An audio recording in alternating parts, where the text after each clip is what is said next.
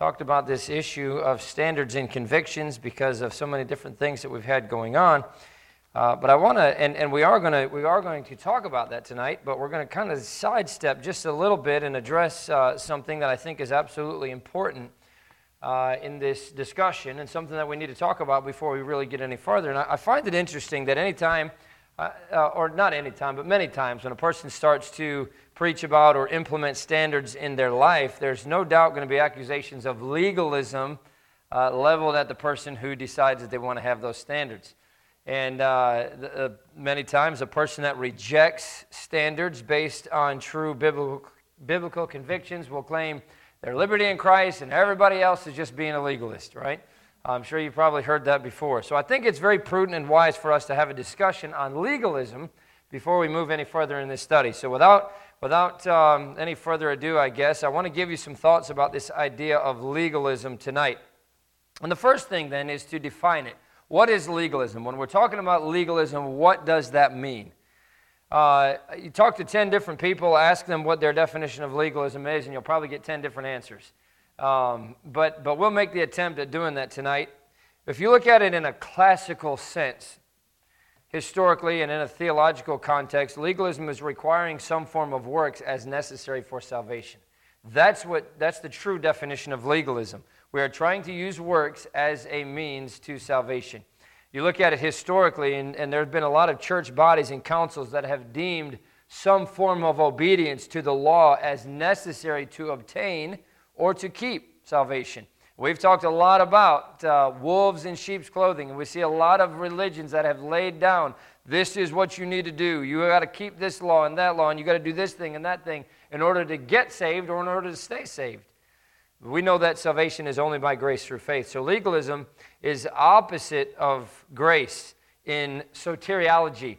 Soteriology is the doctrine of salvation. And so when we're defining it in that sense, but legalism in relationship to salvation is not the only kind of legalism. If you go back to the root of what it's talking about, legalism is really an undue emphasis on something that is legal or illegal, on rules and laws. And in soteriology, again, when we're talking about the doctrine of salvation, it adds works to grace, but in Christian living, it contains really an unhealthy emphasis on the specifics of a certain ordinance as compared to the larger aim, a larger purpose or a larger intent of the law and rule. And I'm going to give you a couple examples in just a minute that hopefully will help that make a little bit more sense. But a man can hold to a scriptural concept of salvation by grace through faith, and yet in practice be a legalist in how he operates his Christian life. He does that by becoming fixated on exact conformity to the letter of the law, but at the same time practically ignoring the whole point of the law or the whole point of the rule that was meant to accomplish. And so the word legalist or legalism is not found in the Bible.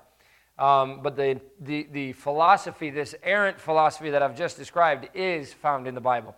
And for instance, Paul explained the necessity of avoiding that philosophy here in 2 Corinthians chapter number 3, verse number 5. Not that we are sufficient of ourselves to think anything as of ourselves, but our sufficiency is of God.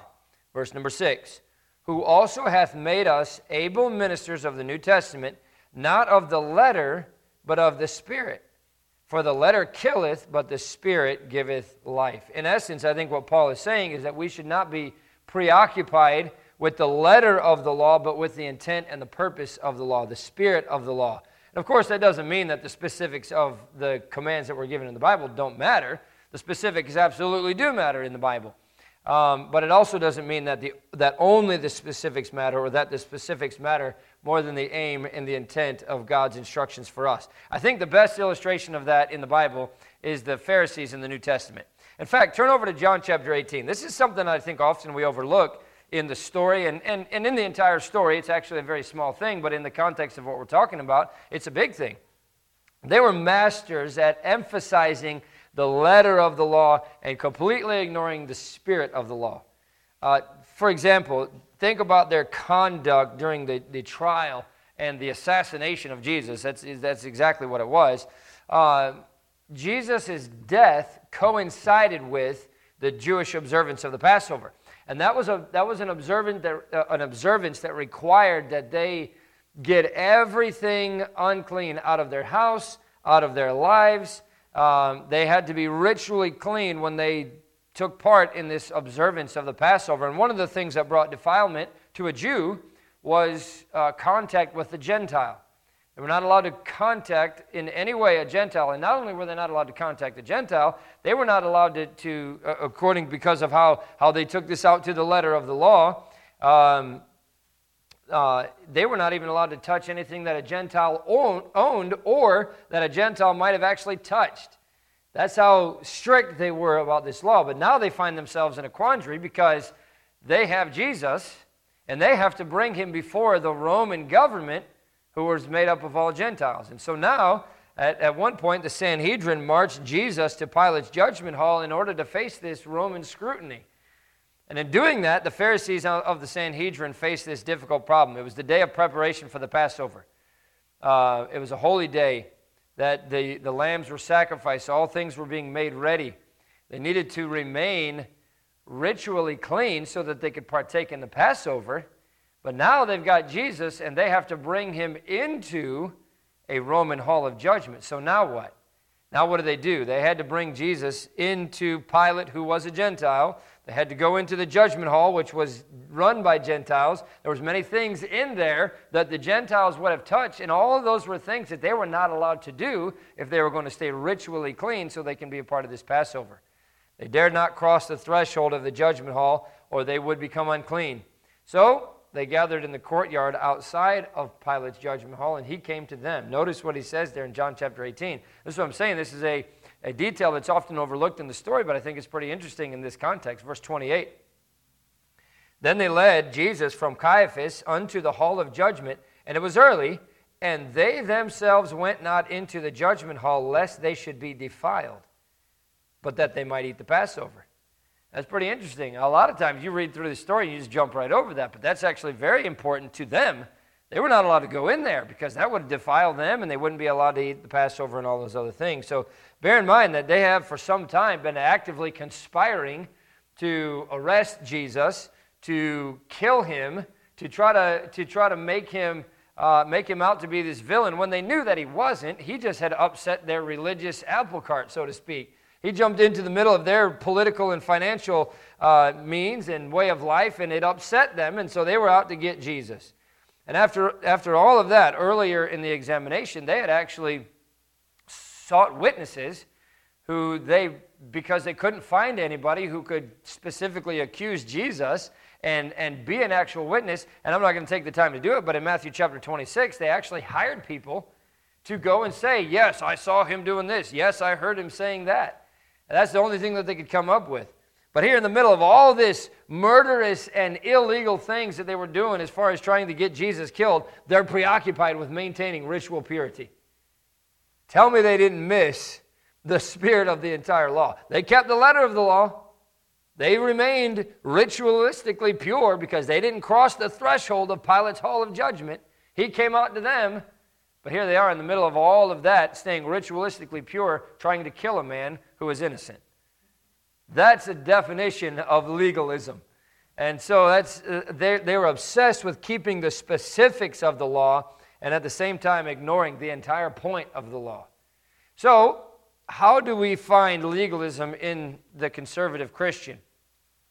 Because we do sometimes. So having explained what we've just talked about and given you some illustrations of that sense of legalism from the Word of God, I want to show you how it can come into your life and how it can come into my life, because it's possible.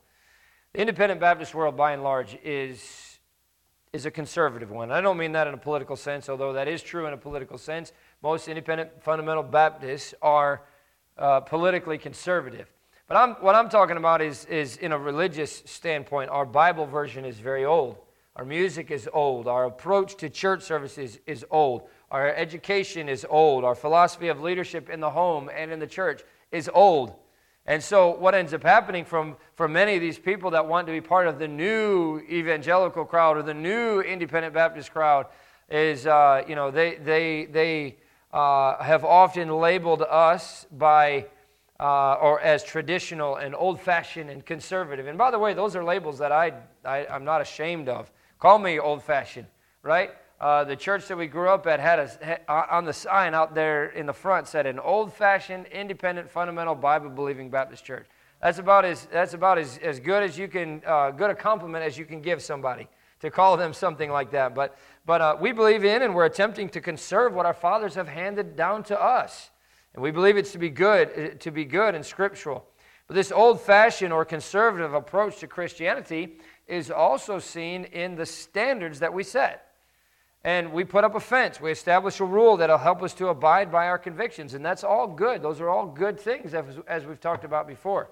The problem in this context, and what we're talking about here, is that the standard or the rule can become the point.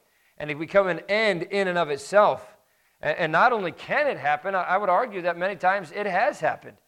And if there's, I'm certainly, I'm not ashamed by any stretch to be called an independent fundamental Baptist. But over the last 50 years, there have been a lot of things in independent fundamental baptism that have stepped outside of, I believe, the bounds of what the Bible gives us as the rule of life. And in many instances, followed very strictly to the letter of the law, but missed the entire point of the law, so to speak. Missed the spirit of the law, as Paul is talking about here. And it becomes a measuring of obedience to a standard, and it's very easy to do that, right? Is your hair a certain length on the men? Is your skirt a certain length for the ladies? And also getting people to abide by a standard, I think, is, if not exactly easy, it's at least easier than dealing with wrong attitudes and thinking of an ungodly heart. The intention is good. The fence is there to preserve us from crossing over that cliff and going over that cliff, but the fence has a tendency to become the point. Those who stay on the right side of the fence, those who abide by the standards become right. Those who don't stay on the right side of the fence, those who don't abide by those standards become wrong. Let me give you an example. A lot of bigger churches, and even the church that I grew up in, often have large bus ministries. Most of the time they'll have a college as well, and the reason they do that is because it gives the college students a ministry to work in. It's a great ministry to be a part of. We're trying to grow our bus ministry here as well. But what happens is they often bring public school kids in on the bus. And again, that's the whole point of it. We're trying to bring in people who don't know Jesus Christ as their Savior, who can get saved, have their lives transformed and changed and everything else. I'm not saying that there's anything wrong with that at all. If there was, we wouldn't be doing it. But they are usually teenagers that have been won by the bus captain or by somebody who works on that bus route. They had no background in the Word of God, let alone the many benefits that come from being raised in a Christian home. And if you could see a lot of these kids that were saved, that came in off the buses, and when you go by and visit them on Saturdays and see the home life that they come from, it's just, number one, it makes you so thankful for what you had, especially for me, for the home that I grew up in. But they have no spiritual guidance at home whatsoever, and so they come in on Sundays, and that's all they get for the entire week. But you go back, and obviously they don't have the benefit of being raised in a Christian home, and so their music, their entertainment, their values, their priorities, their goals, their entire outlook on life is entirely worldly. And in Paul's way of saying it, their understanding was darkened. The only thing that they have been enlightened on is salvation. They come in, and I think many times they genuinely get saved, but that's it. They don't know anything else about the Christian life. And because they're teenagers, they were moldable, or at least more moldable than many adults are. And so it's not unusual for one of those kids to come in, to get saved, to get baptized. The bus captain gives them a King James Bible, teaches the young men how to wear a tie and a suit coat to church, teaches the ladies to wear a skirt, and all of those other things. And, within a few short weeks of them being reached. And so the tendency many times in bus ministries, and I'm just using this for an example because it can happen in a lot of ways, is to think then that life has been transformed and that life has been changed, and now they're this great Christian young person. And I'm not saying that we shouldn't strive for that. There's nothing wrong with that. But what can be a bad thing is the immature understanding on a bus worker's part that they've succeeded in changing that teenager's life when in fact they haven't done anything at all. That teenager got saved, and they're training them and teaching them how to do some of those things. They had succeeded in temporarily conforming that teenager's life during one narrow slice of the week to represent their own lives. And again, I'm not saying that that's a bad thing to try to teach them and train them on those things, but it doesn't mean that their life was transformed just because they conformed to a certain way of dress or a certain way of talking or living or anything like that. And so standards, by definition, lead to conformity. That's what a standard is. But conformity is not spirituality.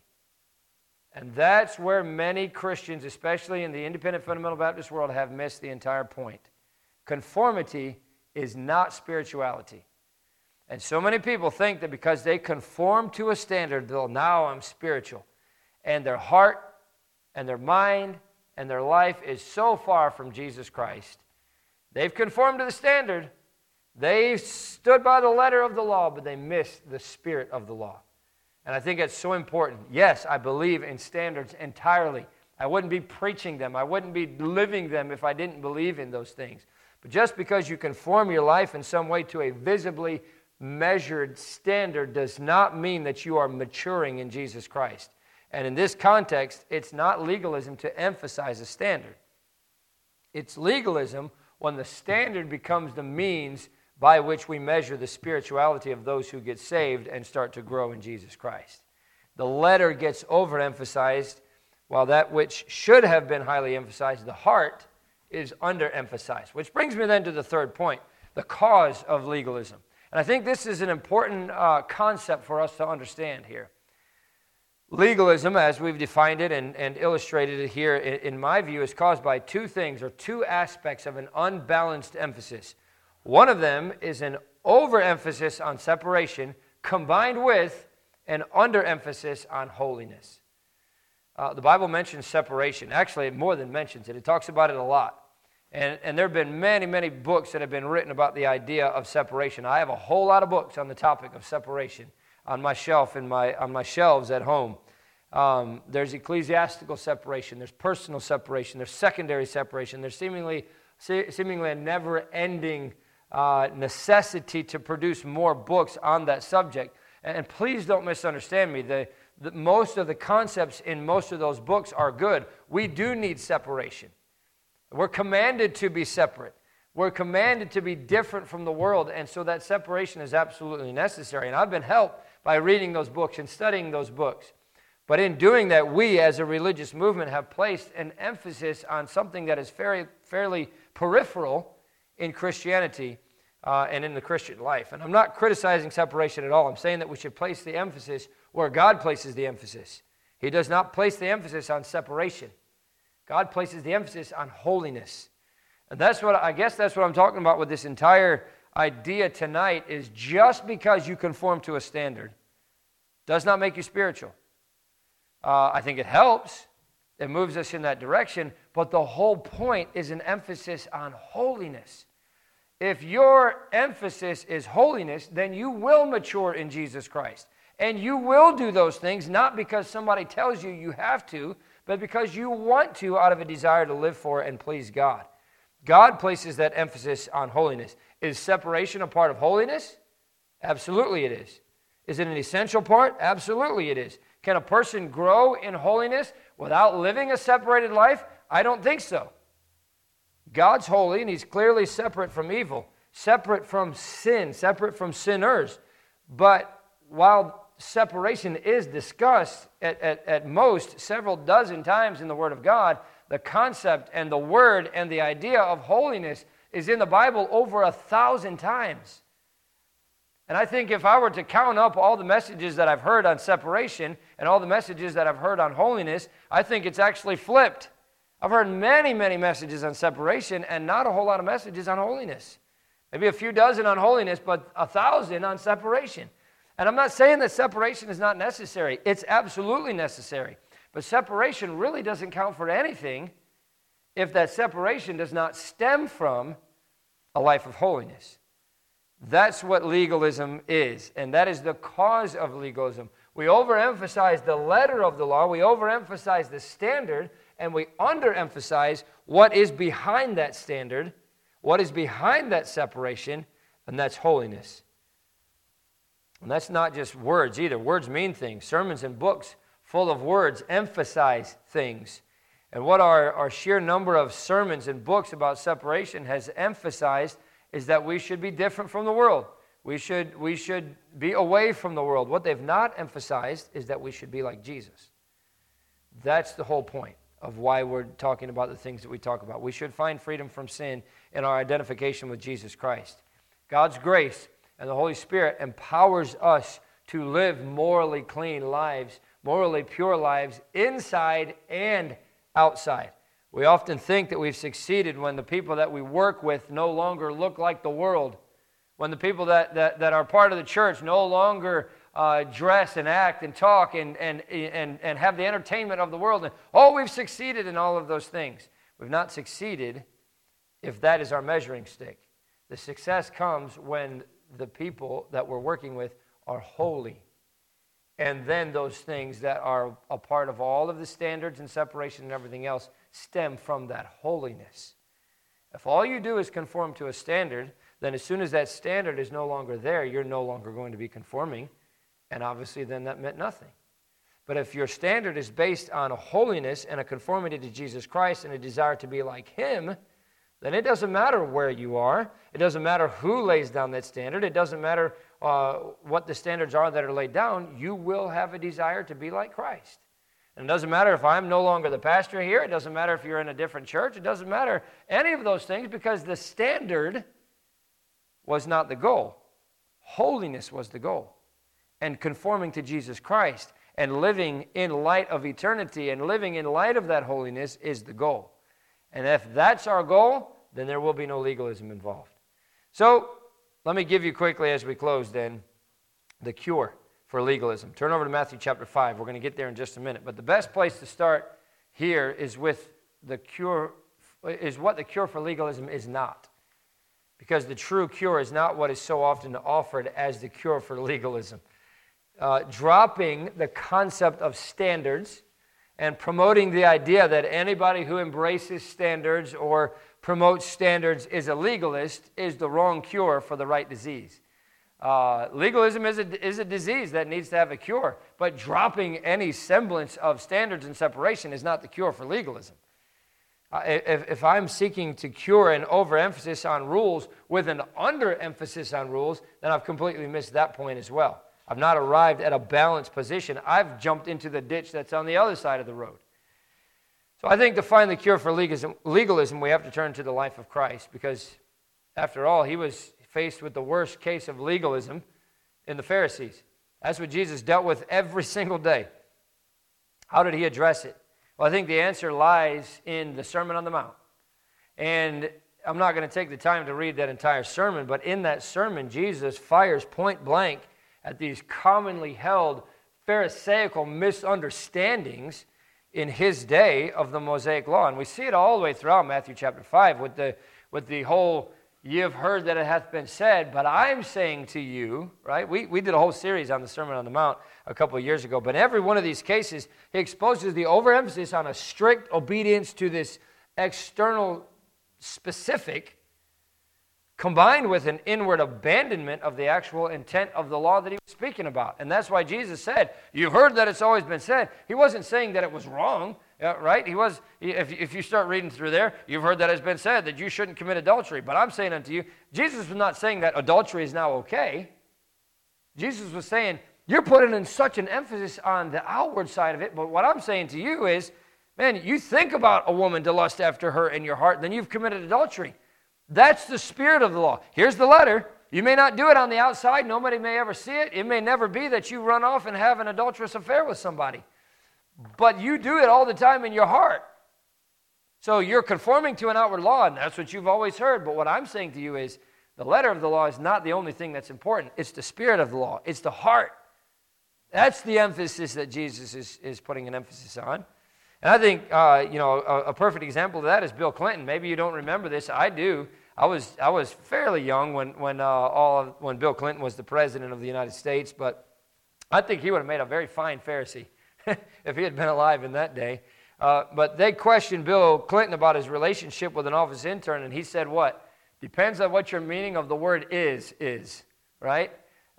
He was getting into all these specifics. He ignored entirely the intent of the questioning and of the rule in question, but he was claiming to vigorously be abiding by it.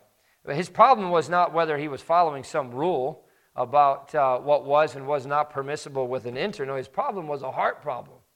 That was Bill Clinton's problem. And it's a problem with most everybody in the world today. It's a heart problem. It's a problem with us.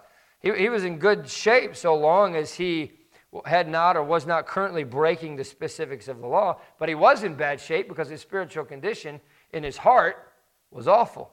The same thing is true. I'm not just specifically hammering Bill Clinton because we're all, a lot of us, in that same boat. I'm just using that as an example. Well, depends on what your definition of the word is on whether or not I actually broke the law or not, right? And that's what the Pharisees did. That's what legalists do.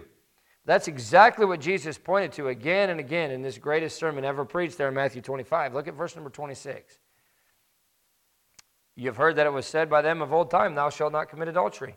But I say unto you that whosoever looketh on a woman to lust after her hath committed adultery with her already in his heart. Christ placed the blame exactly where the blame needed to be placed. And that was at the root of the problem. He blamed our deceitful and our wicked heart. And that's what the Bible says in Jeremiah. The heart is deceitful above all things and desperately wicked. Who can know it? Right? The cure for legalism is not to drop your standards. It's not to justify an abandonment of rules and to call everyone else a legalist that still maintains the fences that you've torn down. No, the cure for legalism is a constant, never-ending, unfailing emphasis on the heart of man. Turn over to Romans chapter 6, and we're done. The cure for legalism is applying the Word of God not only to the outside, not mostly to the outside. The cure for legalism is applying the Word of God to the heart. Romans chapter 6 and verse 17. Romans chapter 6 and verse 17. But God be thanked that ye were the servants of sin, but ye have obeyed from the heart that form of doctrine which was delivered you.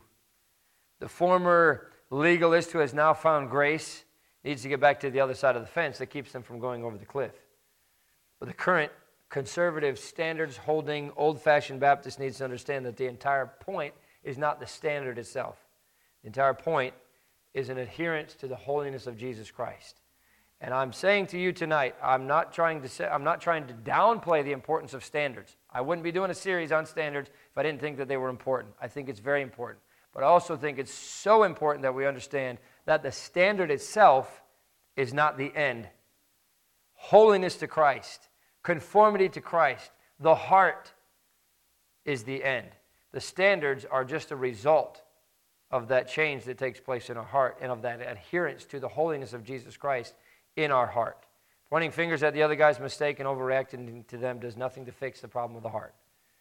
And that's where we have to always begin and end in any question relating to holiness. What is the condition of the heart? I don't want to fall into this category of being a legalist, not just because somebody says, oh, you have standards, you're a legalist. That's typically what it's looked at. That's typically the way that it's defined today.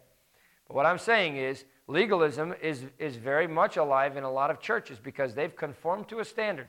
And they've gotten people to conform to those standards, but they never conformed in their heart. And that's exactly what the definition of legalism is. And I'm not saying that we shouldn't put an emphasis on standards. I think we should put an emphasis on standards.